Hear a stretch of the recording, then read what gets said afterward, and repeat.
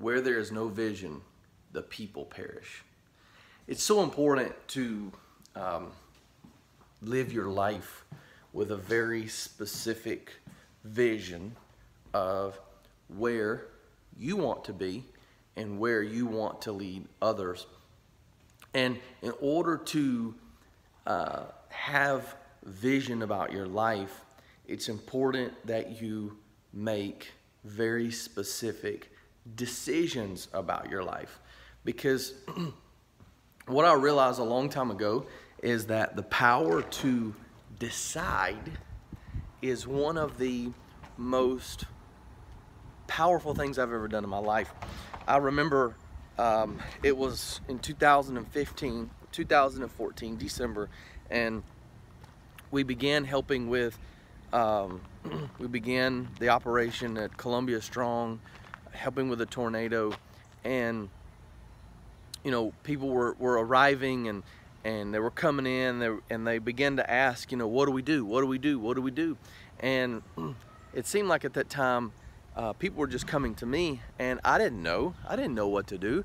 I didn't even know, I didn't have any experience in disaster response, and have any experience in helping people with this magnitude. I'd remodeled a couple of houses, but that didn't give me any qualifications for helping other people, especially rebuild their lives after a devastating tornado. So people would come in, they would say, "Hey Nick, what do I do? What do you want me to do?" And instead of saying, "You know what, I don't know, go find something," I just said, "Hey, why don't you go do this?" I saw a need, and I knew that need needed to be done. I said, "Hey, why don't you do this?" Someone else would come in, "Hey Nick, what do I need to do?" "Why don't you go do this?" It happened for days and weeks at a time, and so eventually they the group that we were working with, all the people that were working, the lady eventually made me a name tag that said Nick in charge. And that was not my goal. My goal was not to be in charge. I was just a volunteer, a servant, someone who that happened to see a need and see hurting people and their lives torn apart, and I wanted to do something to help. But it began because I decided, for myself and for others, I just said, "Hey, why don't you do this? Why don't you do that?"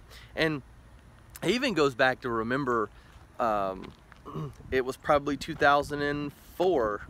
It was 2004, and I was at a training facility. I was doing some training, and this lady had told me, she had been sitting down, and she was elderly. She was an elderly lady, and it was her and her 3 friends, and she was telling us a story when she was a teenager, and they were sitting in, this is the way I remember the story as far as the visual aspect of it. I remember them sitting, it seemed like they were sitting in a malt stand in one of those booths, you know, where it was the old retro 50s diner kind of feel, and they were sitting, she was on one side and and 2 of the other gentlemen were across from her, and they began to talk about what they wanted to do and what they wanted to be when they grew up, essentially. And so